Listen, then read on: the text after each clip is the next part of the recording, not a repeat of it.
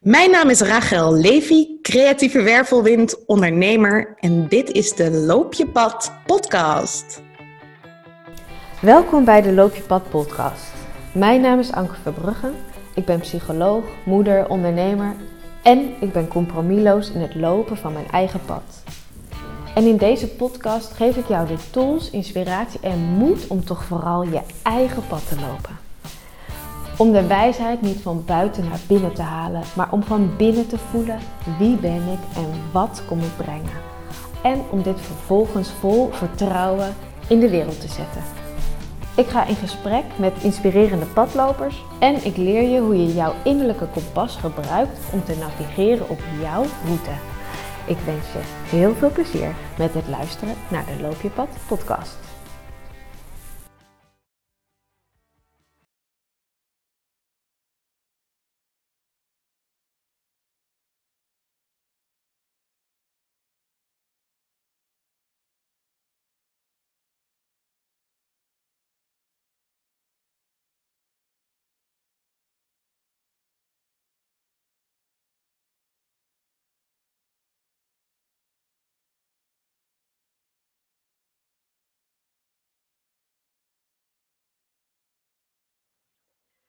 Yes, vandaag wil ik je meenemen in een delicious interview dat ik had met mijn business mattie, spirit junkie, magic friend en vrouw van wie ik hou, Rachel Levi. Rachel en ik, als wij bij elkaar zijn, dan zwepen we elkaar op in alles wat mogelijk is. We zien elkaars oneindige potentieel en dat werkt heel aanstekelijk. En het leuke is dat wij door de jaren heen echt goed bevriend zijn geraakt, maar ook echt met elkaars businesses zijn meegegroeid. En we dus nu ook terug kunnen kijken naar alle ideeën en wilde plannen die we een paar jaar terug alleen nog maar, in ons hoofd hadden. Dat we die nu hebben zien ontstaan en werkelijkheid hebben zien worden in de realiteit. En we kunnen er enorm van genieten. Ik kan er enorm van genieten als Rachel aan het vliegen is. Zij kan enorm genieten als ik aan het vliegen ben. En dat is wat mij betreft de fundatie van onze relatie. Wij spreken elkaar heel veel, we sparren veel. Maar in dit gesprek vraag ik haar specifiek naar haar eigen pad. Ze ging van werken bij de overheid naar het starten van haar eigen bedrijf. Huis van Verbeelding, een groep tekenaars die organisaties helpt om hun strategische doelen op een creatieve manier te bereiken. En daarnaast heeft ze ook haar eigen brand, Rachel Levi. Ze heeft een festival, movement zou ik bijna willen zeggen, chaos in de orde opgezet vorig jaar. Nou ja, heel veel toffe dingen die uit haar koker komen. En vandaag horen we eigenlijk hoe zij dus gaat van het hebben van een idee naar het vervolgens ook echt doen en manifesteren en daar de vruchten van kunnen plukken. Het gesprek werd aan het begin van de coronatijd opgenomen. We leven in juni 2020. Ons gesprek was ergens in maart. Dus je zult wat verwijzingen horen die eigenlijk nu niet meer relevant zijn. Maar des te mooier is het als een soort geschiedenisdocument geworden. Laat ik je niet langer ophouden. Ik wens je heel erg veel plezier met het luisteren naar het interview met Rachel Levi. Welkom. Rachel Levi, super fijn dat je met mij in gesprek wil over het lopen van je pad. Yes. Ik vind het heel leuk. Sowieso zijn wij bevriend. We spreken elkaar heel vaak ook over het volgen van je trail of excitement en over ondernemerschap en de hele beautiful journey daarin.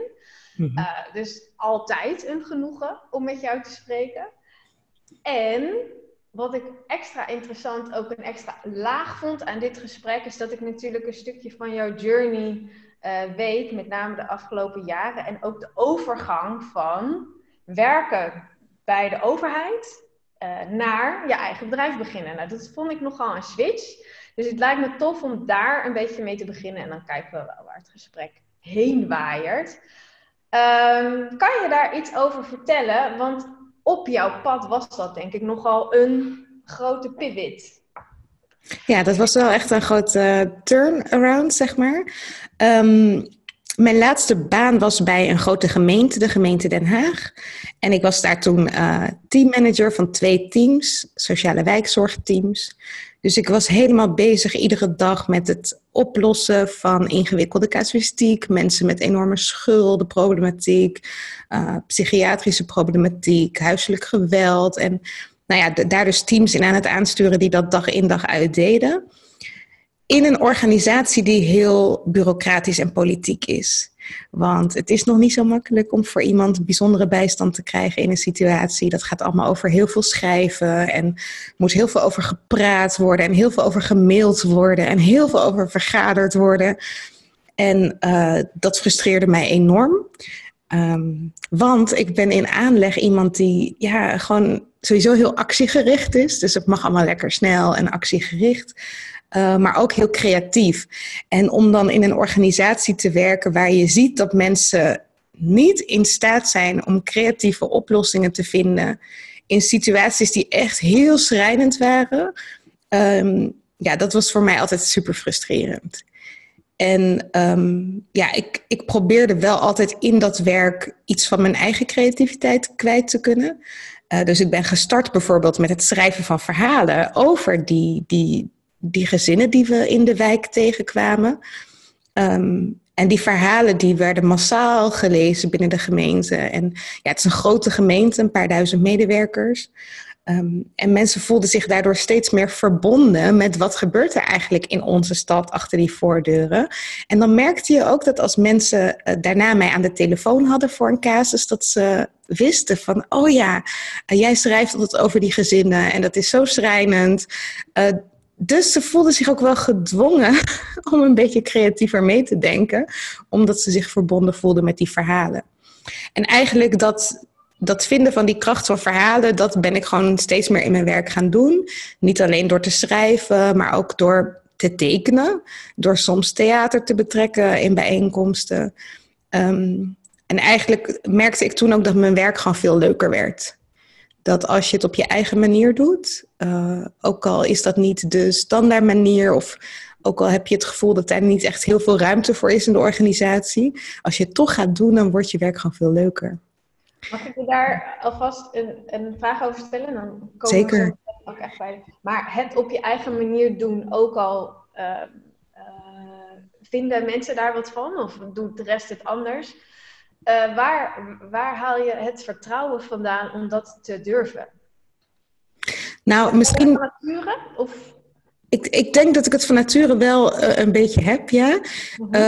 Maar wat ik van nature vooral heb, zijn misschien die oogkleppen.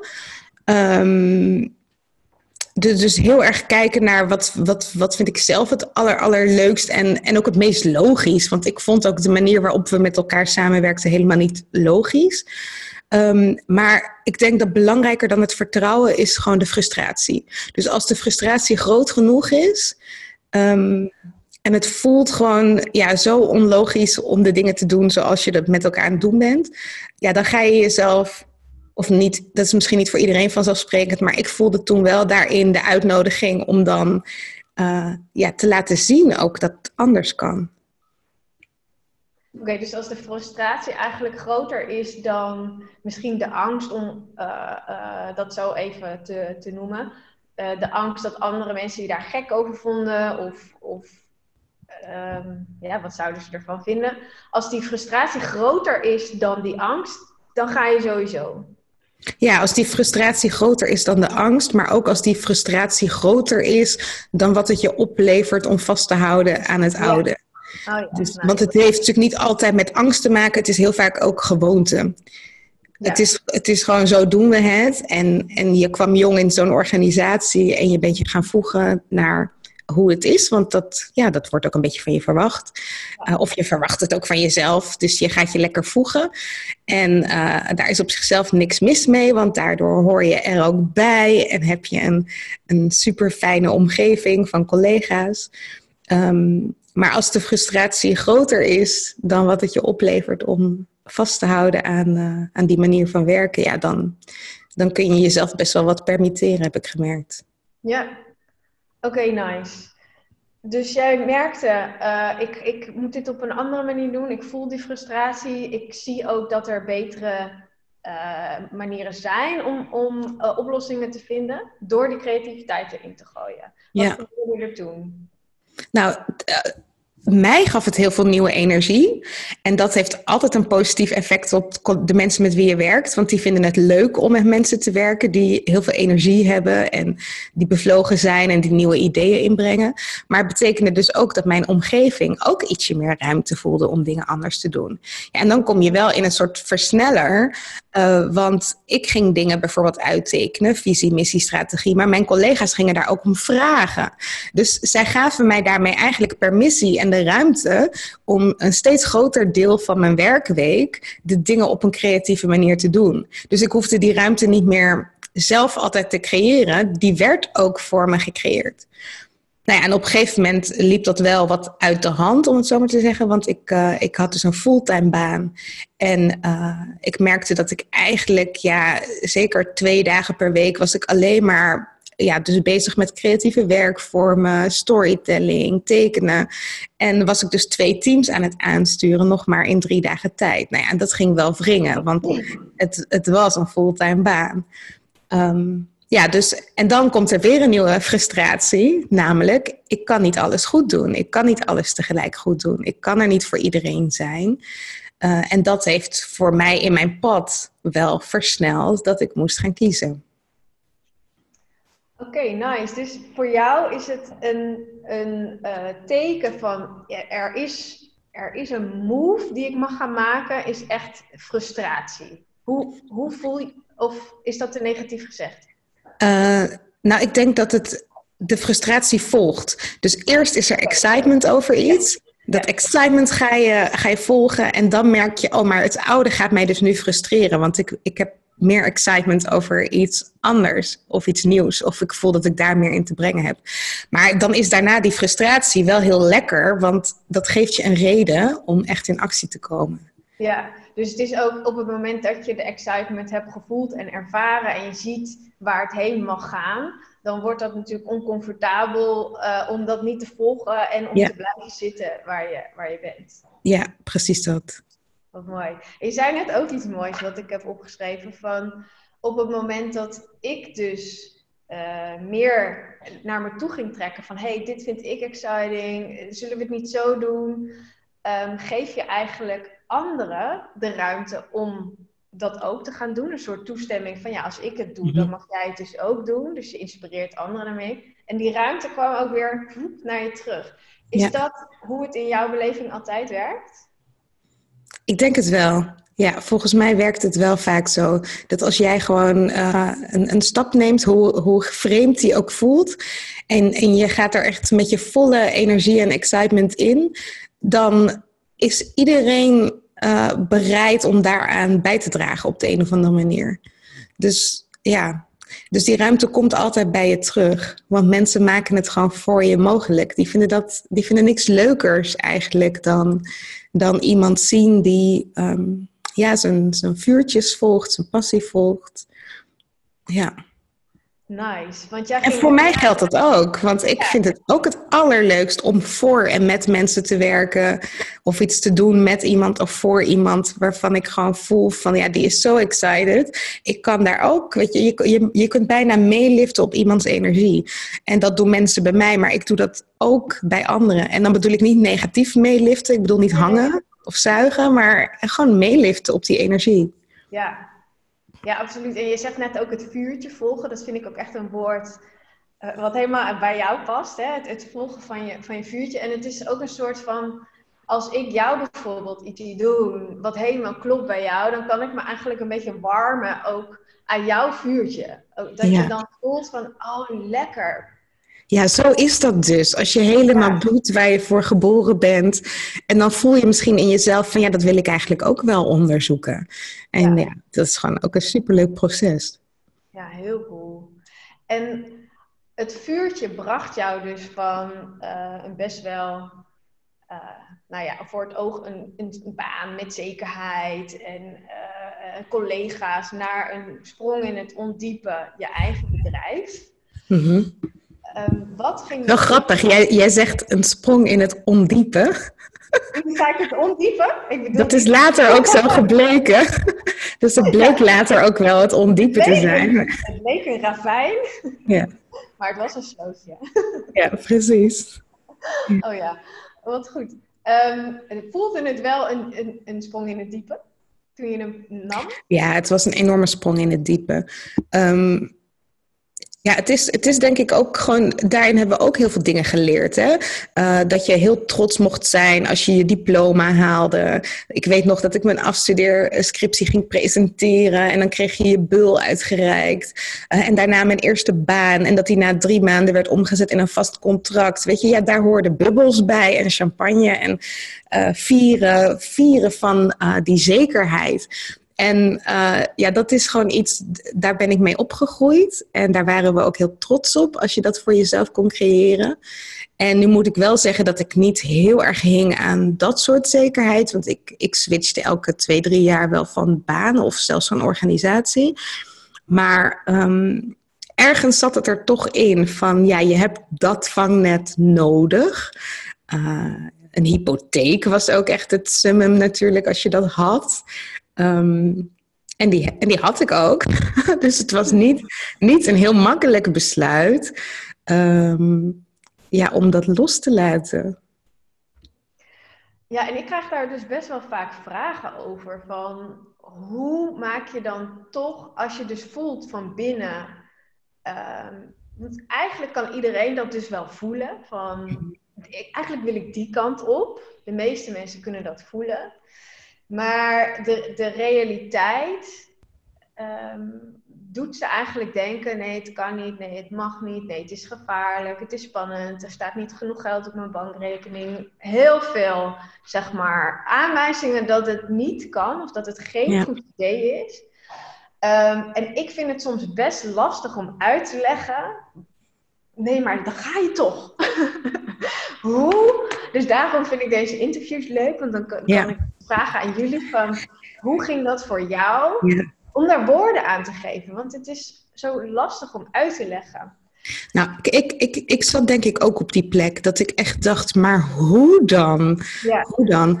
Alleen, ja, ik ben dan ook echt heel pragmatisch. Dus ik heb gewoon voor mezelf een praktische oplossing gezocht. En dat was mezelf de vraag stellen, wat is er voor mij nodig om het wel te kunnen doen? En ik wist kennelijk hang ik aan die zekerheid.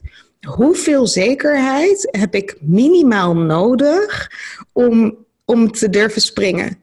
En toen ben ik gewoon rekensommetjes gaan maken. Van nou, het voelt voor mij comfortabel als ik 6 maanden vooruit kan. Oké, wat betekent dat dan? Voor 6 maanden vooruit kunnen. Oké, heb ik die buffers al? Nee, nog niet helemaal. Oké, hoeveel maanden wil ik dan nog werken om me comfortabel te voelen, zeg maar. Nou ja, en op een gegeven moment had ik die buffer en ik ging nog steeds niet. En toen dacht ik wel van oké, nu is er dus iets raars aan de hand. Dus ik vind het kennelijk toch wel veel spannender dan ik dacht. Maar wat er toen bij mij gebeurde was dat ik mezelf echt steeds vaker hoorde klagen. En ook hoorde zeggen van moet ik nou mijn baan opzeggen of niet? Weet je, het gaat eigenlijk al zo leuk met het tekenen. En ik heb natuurlijk al die plannen maar ik deed het niet en ik had het er wel steeds over. En op een gegeven moment was ik op vakantie met mijn ex-vriend en we lagen op het strand. En volgens mij voor de 6e keer in 3 dagen stelde ik hem de vraag, wat moet ik nou doen? En toen hoefde hij niet eens te zeggen, ik denk wel dat hij het zei, van nou ja, volgens mij weet je het al. Maar ja, gewoon de vraag zo vaak stellen is hem eigenlijk al beantwoorden. Toen dacht ik ook, er is eigenlijk maar 1 ding wat ik dus heel eng vind. En dat is mijn baan opzeggen. En wat nou als ik het gewoon doe? Dan heb ik in elk geval dat waar ik het meest bang voor ben, dat is dan achter de rug. En dat heb ik gedaan. Wat was het dan in dat stukje je baan opzeggen, wat je zo spannend vond? Het onbekende. Dat zou voor het eerst in mijn leven zijn sinds mijn afstuderen dat ik gewoon geen baan had, geen zekerheid. Niet dat gevoel van op de 21ste of op de 23ste is er altijd een vast bedrag. Het was misschien ook wel een beetje de angst van, misschien roep ik misschien overschreeuw ik mezelf, hè? Dus misschien blijkt wel dat ik kan falen. Nou, en dat was ook niet echt een dingetje wat ik heel erg aantrekkelijk vond. Maar het waren natuurlijk allemaal verhalen die ik gewoon mezelf vertelde, die helemaal niet het was nergens op gebaseerd. Het was allemaal angst voor de toekomst. Terwijl dat nou juist hetgene was wat ik ook niet kon voorspellen. Ja. Dus ik ging... Ja, dus het is eigenlijk niet het oplossen van al die verhalen, maar het erboven gaan hangen en te zien, dit zijn allemaal verhalen. Ja, je moet er even doorheen kijken. Ja. En zien van oké, die verhalen zijn er, maar ik wil iets anders. En de enige manier waarop ik dat andere kan creëren in mijn leven is door dus even voorbij die verhalen te gaan kijken. Maar ik weet wel, toen ik dus terugkwam na mijn vakantie, dat was de eerste werkweek van januari. Het eerste wat ik deed was toch nog even checken bij een collega. Van ja, ik wil eigenlijk nu bij onze manager binnenstappen en zeggen dat ik mijn baan opzeg. Wat vind jij? Nou ja, en eigenlijk heel fijn dat gewoon iemand was die zei, ja natuurlijk, als het iemand lukt, dan lukt het jou. En toen ben ik ook gegaan. Maar dus zelfs op het laatste moment, op het laatste nippertje had ik die bevestiging nodig. Ja, dus het laat wel zien hoe hardnekkig dat soort denkbeelden zijn. Ja, het is ook dan... Wist jij dat die collega dat tegen jou zou zeggen? Van ja, tuurlijk. Oh, want ik denk dat ik anders... als het een andere collega was geweest, waarvan ik het vermoeden had gehad dat hij me zou bevestigen in mijn angst, was ik misschien niet gegaan. Dan had ik het denk ik niet gezegd, zeg maar. Niet gevraagd. Nee, precies. Dus ik heb iemand opgezocht waarvan ik waarschijnlijk wel hoopte. Ja. Nee, maar dat is wel mooi. En ik denk dat herken ik in ieder geval zelf heel erg. Van als ik... soms heb je zo'n... Idealiter haal je het allemaal lekker uit jezelf natuurlijk. Ja. Maar soms heb je... Bij zo'n spannende beslissing heb je een permission slip van buiten naar binnen. Dat is gewoon fijn. Dat is gewoon lekker. En dat herken ik ook. Dat op het moment dat ik op het punt sta om iets spannends te doen. Bijvoorbeeld in het ondernemerschap. Dan bel ik jou. Ja, ik heb het ook nog steeds hoor. Ja. En dan zeg je, vind je het exciting? En dan zeg ik, ja, nou oké, doen. En dan denk ik, oh ja, tuurlijk. Ja. Maar het is eigenlijk... geef je daarmee jezelf die toestemming via een ander. En ik denk dat het wel heel interessant is om bewust van te zijn als je dit kijkt of luistert. Van naar die stapje toe als je eigenlijk stiekem van binnen het antwoord al weet. Ja. Maar oké, je hebt even die extra bevestiging nodig. Gun jezelf dan ook de juiste persoon, weet je wel, waarvan je weet, ja, maar die gaat je aanmoedigen. Ja.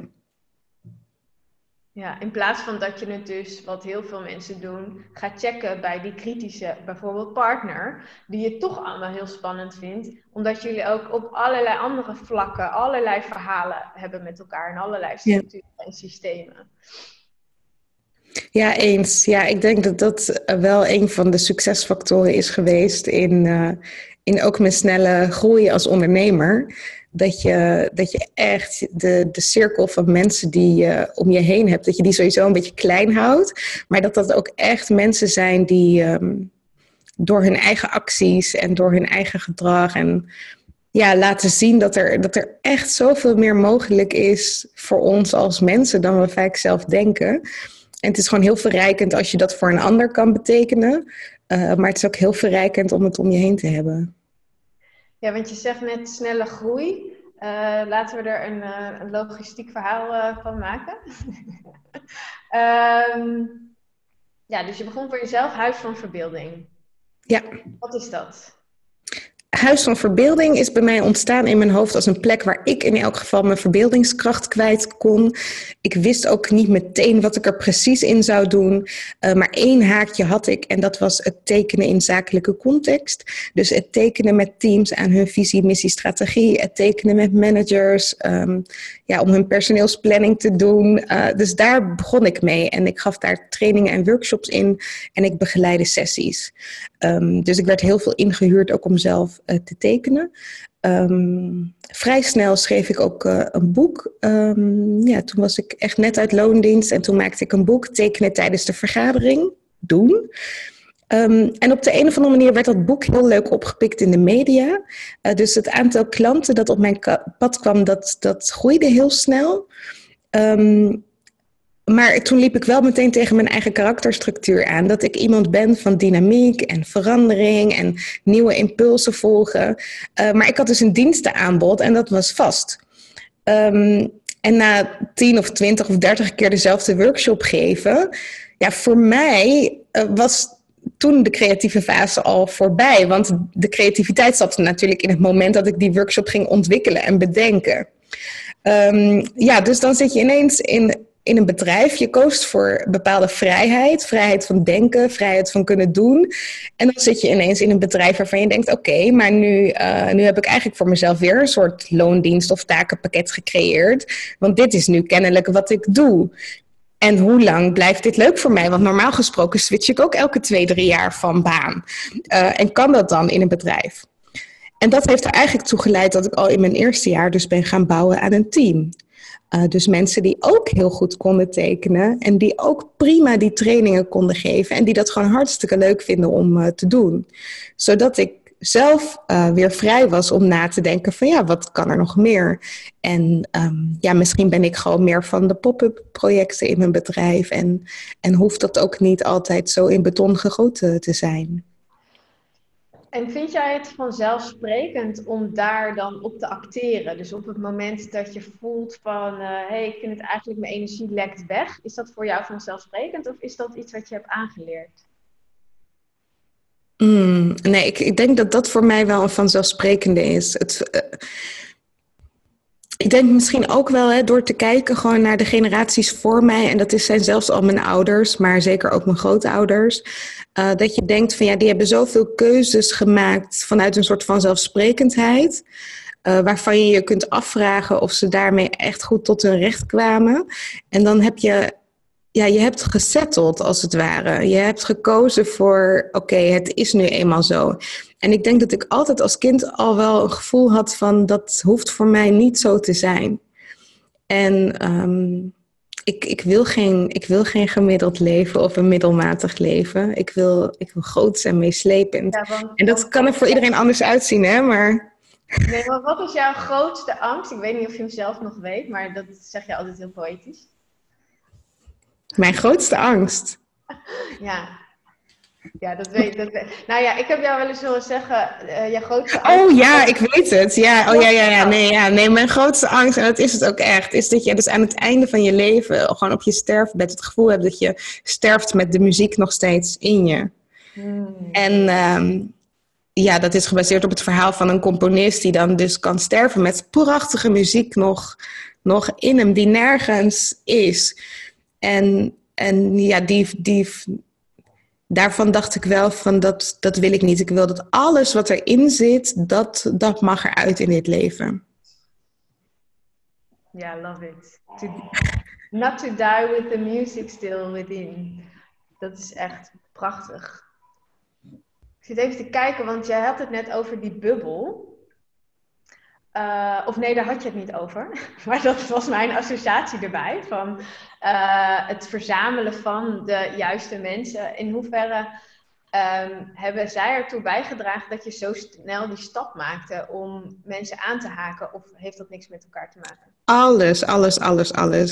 Want wat het grappige is, en ik weet niet, jij kan het misschien beter verklaren vanuit het brein, maar je hebt misschien wel een soort plaatje in je hoofd van wat het voor jou zou kunnen zijn.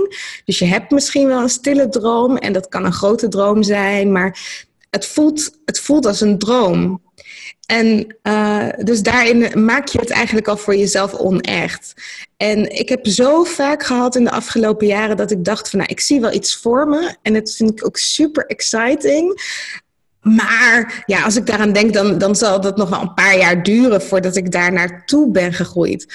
En andere mensen die op de een of andere manier zien die veel beter dan jijzelf wat je al kunt.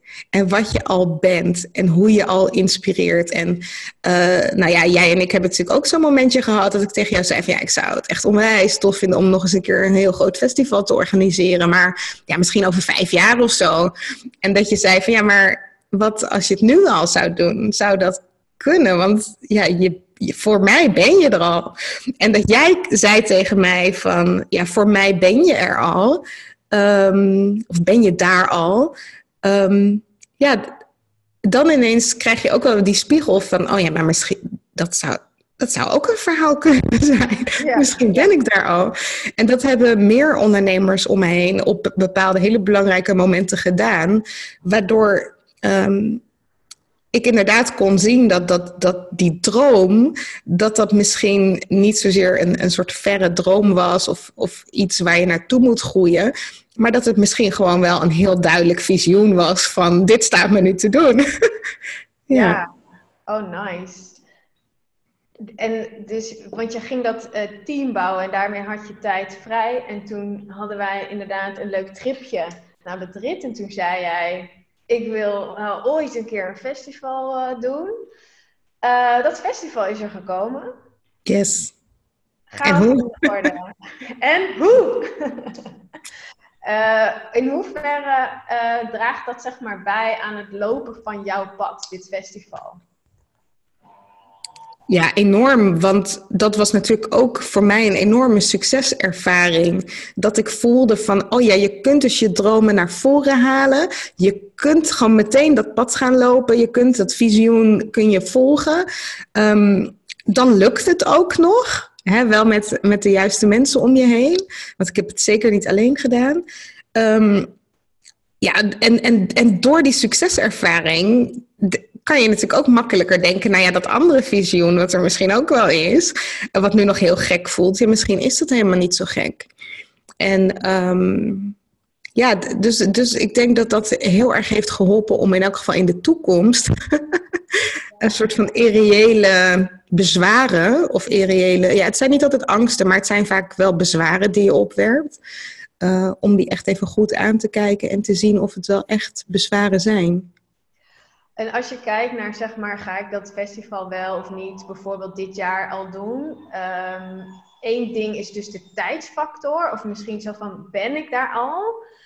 Weet je, kan je nog meer eigenlijk mindfucks dus terughalen? Waar je even doorheen moest kijken voordat je kon voelen, ja, het mag ook nu al. Nou, ja, heel veel waren er, maar ben ik al die expert die dat kan dragen? Kennen mensen mij dan wel? Komen ze dan voor mijn boodschap? Geld, weet je, kan ik het me permitteren met mijn bedrijf in de fase waar ik nu ben om dit soort investeringen te doen?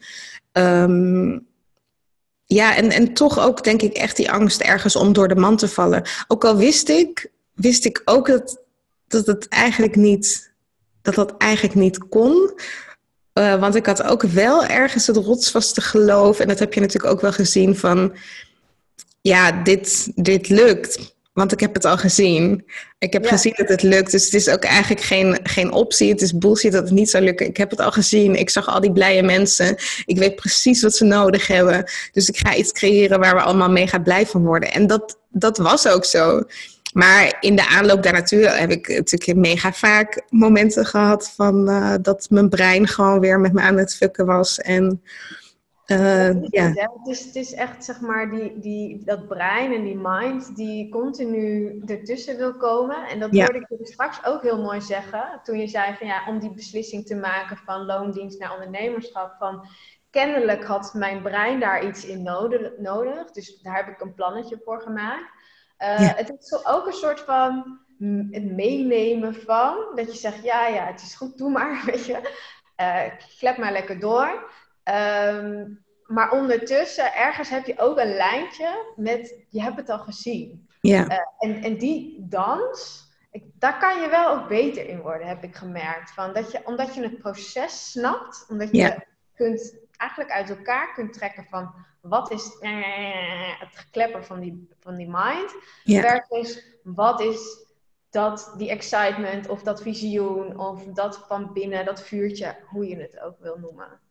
Ja, zodra je gewoon gaat zien dat jij niet je brein bent en ook hoe angst werkt. Hè? Dus dat angst altijd een projectie is van iets in de toekomst of iets uit het verleden. En het heeft niets te maken met nu. Als je dat doorhebt, dan kun je inderdaad zeggen, oké, ik zie je angst. Ja. Ik zie je angst. Het is een heel vervelend gevoel. Het is een super vervelend gevoel om daarmee naar bed te gaan. Maar weet je, ik heb ook redenen om aan te nemen dat het wel goed is. Dus weet je, kalmeer maar een beetje. Dus je gaat ook met jezelf dat spelletje wel aan. Van oké, ik zie het, het is er. Ik hoef er niet per se naar te luisteren. Wat mooi, want de aanloop van het festival, dat was een half jaar. Dus dat is best wel lang tussen de beslissing om het te gaan doen versus het tot bloei zien komen. En dan eigenlijk pas kunnen zien of het is gelukt, tussen haakjes. Want wat is gelukt? Is dit dus ook hoe je dan te werk bent gaan? Want er waren highs, er waren lows. In die lows... Ging je dan ook een soort van in gesprek met die angst? Of ging je dan naar je vision board even kijken van... Oh ja, wacht even, zo zag het uit. Wat deed je concreet? Ja, ik ging in gesprek met mijn angst. Maar, en dit is ook heel belangrijk om je te realiseren... Soms wint dat stemmetje. En dan is het heel fijn om iemand gewoon naast je te hebben. En in ons geval was jij dat. Want jij hebt met mij meegelopen dat half jaar. Dat jij gewoon heel goed kon spiegelen van nu... Weet je, want ik heb ook op een gegeven moment moest ik mijn handtekening zetten onder een heel groot contract. Dat had ik nog nooit in mijn leven gedaan. En ik was het maar aan het uitstellen. En de datum van de deadline kwam steeds dichterbij. En volgens mij, en toen belde ik jou ook van wat zal ik tekenen?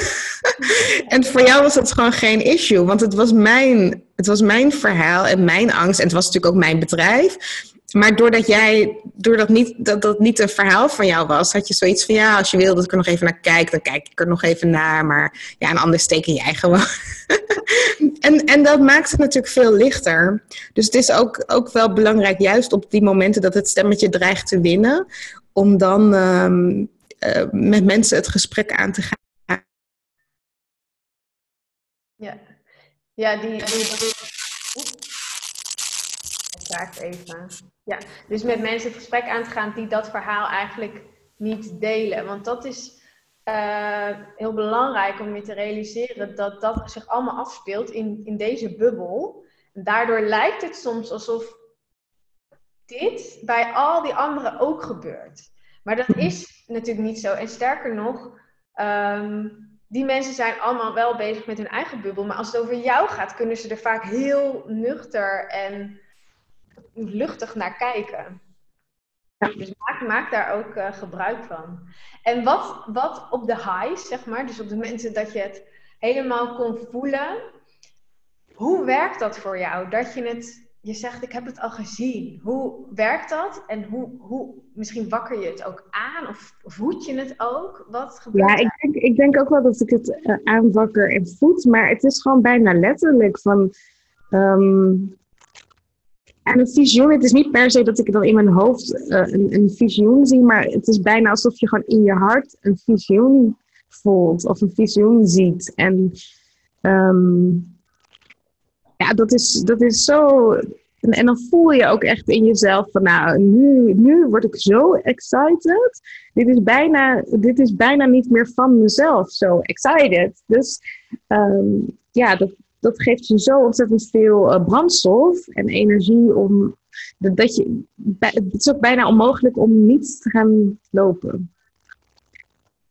Ja, misschien is dat ook wel gewoon inspiratie. Toevallig, ik spreek de laatste tijd weer heel veel over creativiteit en innovatie in het kader van de podcast die ik aan het opnemen ben. Maar dan komen we er ook achter dat heel vaak is creativiteit heeft niks te maken met zo'n epiphanie. Meestal is creativiteit gewoon verbanden leggen, het even laten rusten, interessante perspectieven betrekken. Maar soms heb je wel degelijk zo'n epiphany, dat het lijkt van er is een soort visioen, dat hing in de lucht, ik heb het gedownload. En nu ben ik er kennelijk de eigenaar van en mag ik er iets mee gaan doen. En dat is dan gewoon een supersterk gevoel. Ja, ik kan het niet anders omschrijven. Nee, maar ik denk ook echt wel dat mensen dat gaan herkennen. En wat ik me afvraag is, kun je daar jezelf eigenlijk in preppen? Dus optimaliseren van misschien je leven of inderdaad je vrienden, familiekring. Zodat je ook open staat. Of Doe jij daar bewust dingen voor om ontvankelijk te zijn voor die bijna universal inspiration?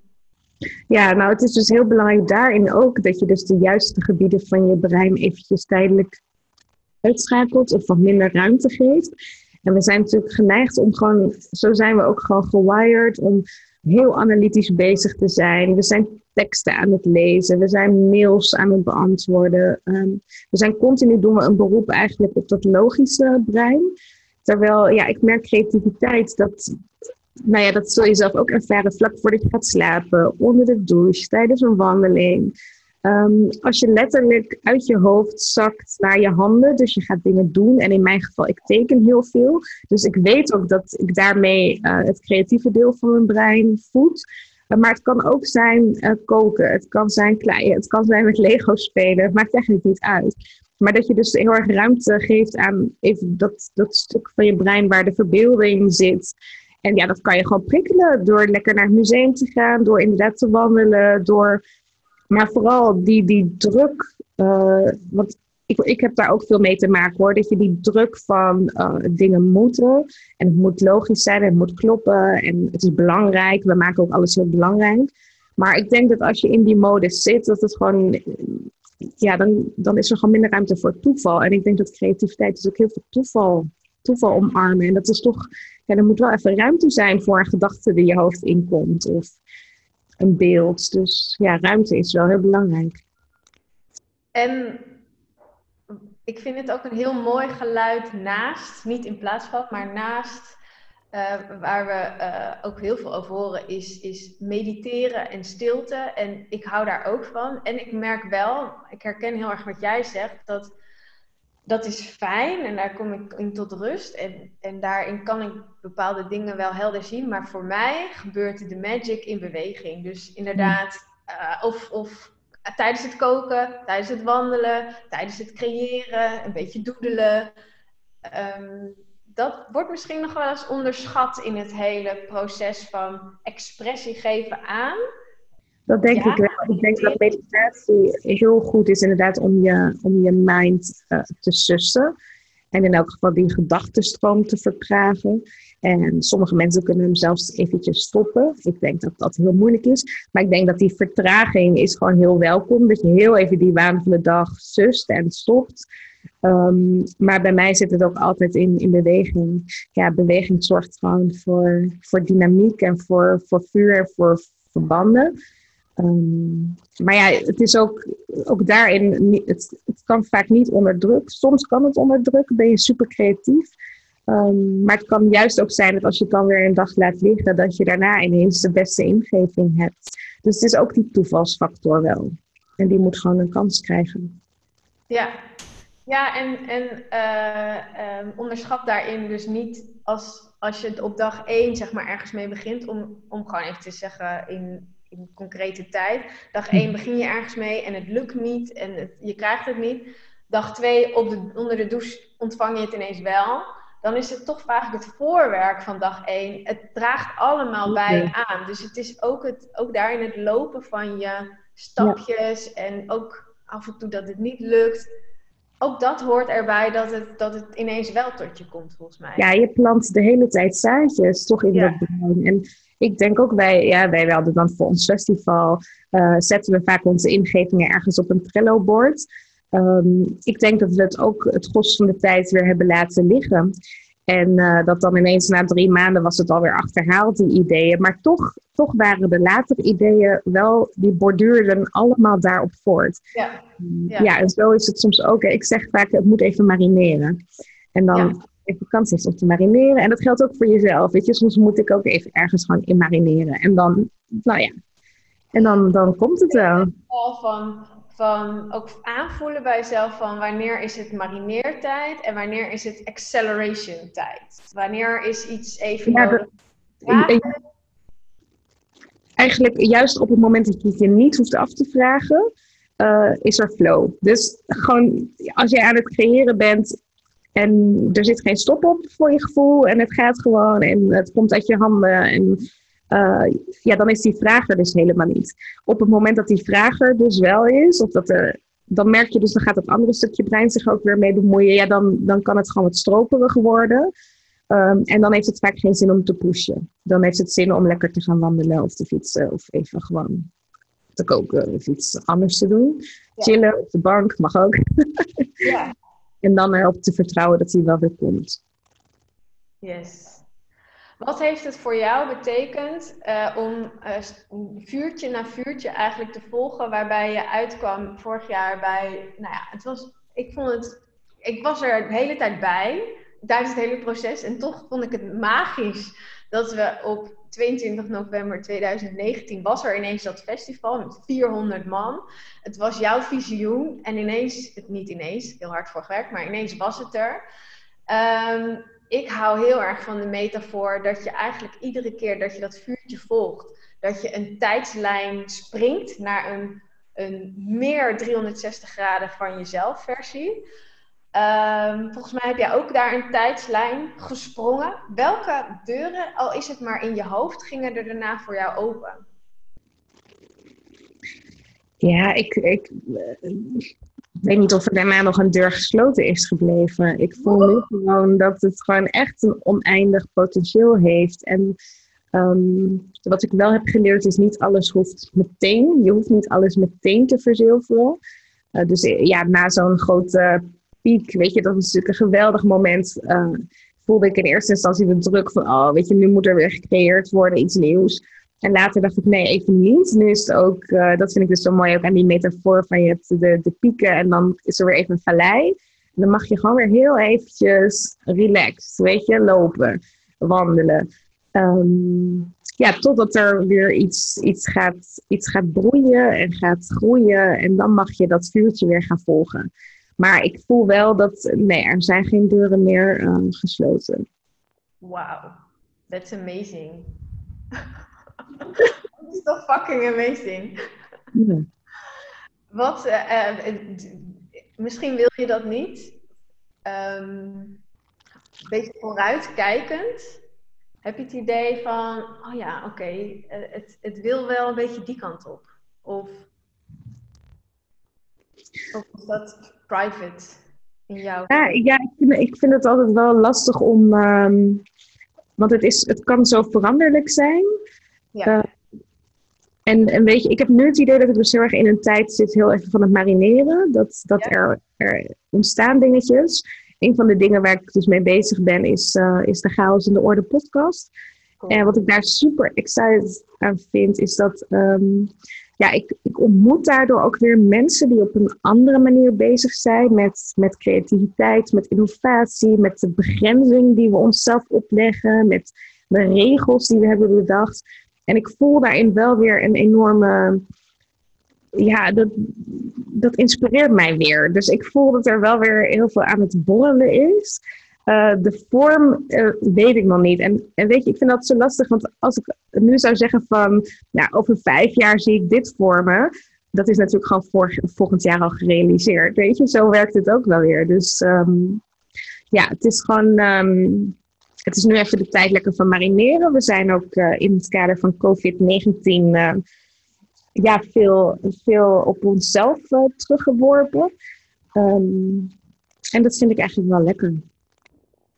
Ik hoorde laatst iemand zeggen, is dat door de intelligente lockdown of quarantaine, of hoe je het wil noemen, mensen heel erg geconfronteerd worden met het leven dat ze voor zichzelf hebben gecreëerd. Dus bijvoorbeeld, je hebt 5 kinderen die je voorheen, of 1, zoals in mijn geval, die je voorheen naar school deed of naar de opvang, die zijn ineens thuis. En je ziet ook ineens helemaal wat voor gedrag ze vertonen. Of je zit ineens thuis met een partner waarvan je denkt, nou, moeten wij het met elkaar doen? Hoe tevreden ben jij met wat je voor jezelf hebt gecreëerd? Ja, heerlijk. Ik ben echt zo dankbaar nu om erachter te komen. Dat wist ik al, maar nu nog eens de bevestiging van... Het is gewoon helemaal goed. En natuurlijk ben ik wel geschrokken van de enorme impact die het heeft. Zeker ook op mijn bedrijf, absoluut.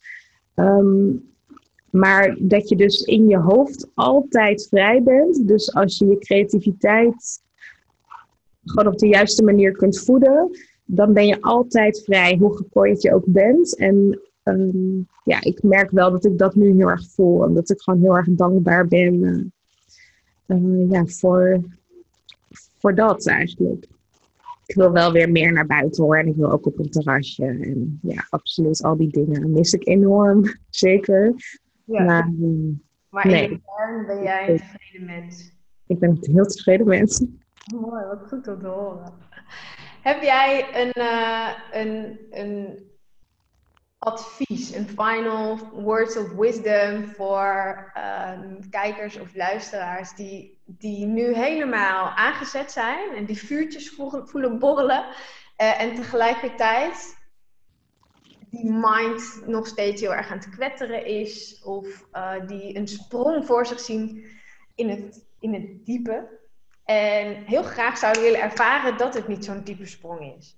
Wat zou je ze willen adviseren? Nou ja, ik denk de hele belangrijke vraag is van waar hou je aan vast? Dus wat is het waar je aan vasthoudt? En ik denk dat het ook heel interessant is om dus je eigen sabotagemechanisme echt te leren begrijpen. Dus om echt even te onderzoeken van wat is dat? En is dat waar? Is dat waar of is dat een verhaal? En ik zou mensen ook adviseren om het gewoon letterlijk even uit te tekenen. Dus gewoon die twee stemmen die in strijd met elkaar zijn, om daar een gezicht aan te geven. Want dan is dat stemmetje ook een personage. En dan zie je ook van, oh ja, ik ben niet die stem. Want ik heb ook nog die andere stem of dat gevoel. Weet je, misschien zitten ze ook op een andere plek. Kun je dat letterlijk voelen? En als je die dus gaat tekenen, dan leer je ze ook beter begrijpen. Want dan zie je dat het gewoon, ja, het zijn bijna twee personages. En dat je op elk moment kunt kiezen van, ja, naar wie wil ik luisteren? Love that, want het haalt ook het identificeren met weg. Dus je kunt, zeg jij, kiezen voor met welke stem je identificeert of luistert. Maar door het extern van jezelf te visualiseren, help je je eigenlijk los te maken van het identificeren met die stem. Ja, dus wat je dan eigenlijk gaat doen door het tekenen, vertraag je ook even die gedachtenstroom. Ja. Je geeft er letterlijk woorden aan, je geeft er een personage aan. En vervolgens ga je met een afstandje er weer naar kijken. En dan mag je best wel het analytische brein inzetten. Maar die ziet dan ook beter voor zich van, oh ja, het zijn letterlijk twee stemmetjes. En dus kun je ook rationeler erover gaan nadenken van, is het eigenlijk wel waar wat die personages zeggen? En waar komt het dan vandaan wat ze zeggen? En waar wil ik het liefste naar luisteren? En wat heeft dan die ander nodig om mee te kunnen gaan? Dus het is eigenlijk wel een heel leuke manier om zowel even in het creatieve brein te gaan, als ook weer je analytische brein erop los te laten. Ik vind het geweldig, want wat ik nu ook ineens zo voel ik doen altijd zo naar over het brein. Maar het heeft natuurlijk ook gewoon heel veel fijne kanten. Namelijk, als je het goed inzet, kan je het heel analytisch en objectief gaan gebruiken op een veel rationelere manier. Dat kan je brein eigenlijk heel goed. Maar je moet hem alleen niet aan het stuur zetten van de koers, van waar gaan we heen? Weet je wel? Wat is de droom die we gaan najagen? Dat is nou net niet wat je het brein moet geven als taak. Maar dit wel.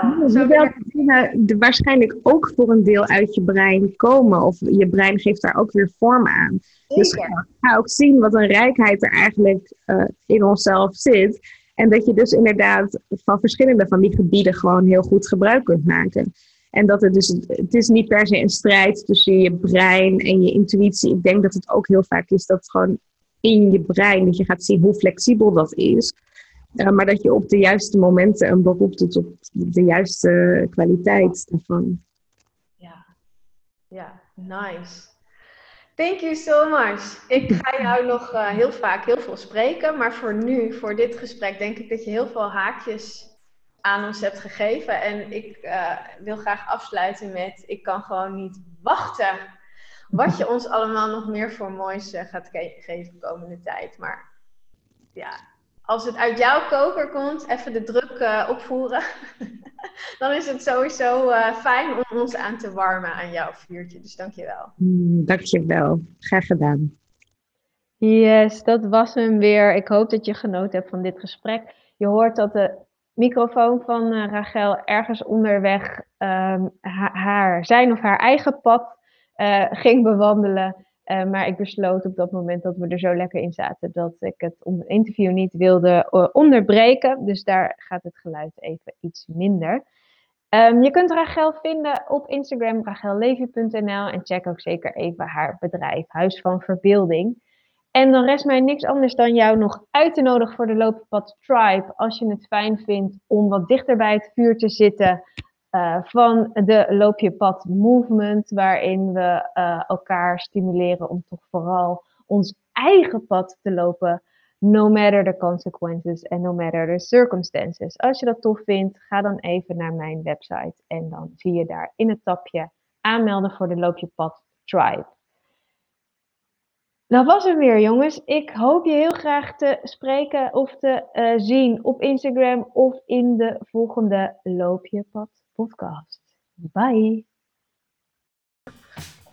Mijn naam is Rachel Levi. Ik ben een creatieve wervelwind en ondernemer. En dit is de Loop je Pad, Eigen Pad podcast. Yay! Yay! Wil je dat nog een keer of vond je het wel leuk? Ik vond het wel leuk, maar dan doen we die wel voor de bloopers. Was het nou, het is loop je pad zonder eigen pad. Loop je pad. Omdat je vaak zegt eigen pad, maar loop je pad. Wat die eigen pad podcast. Dan wordt die nog moeilijker. Nee, loop je pad podcast. Oké, dan ga ik het nog een keer doen.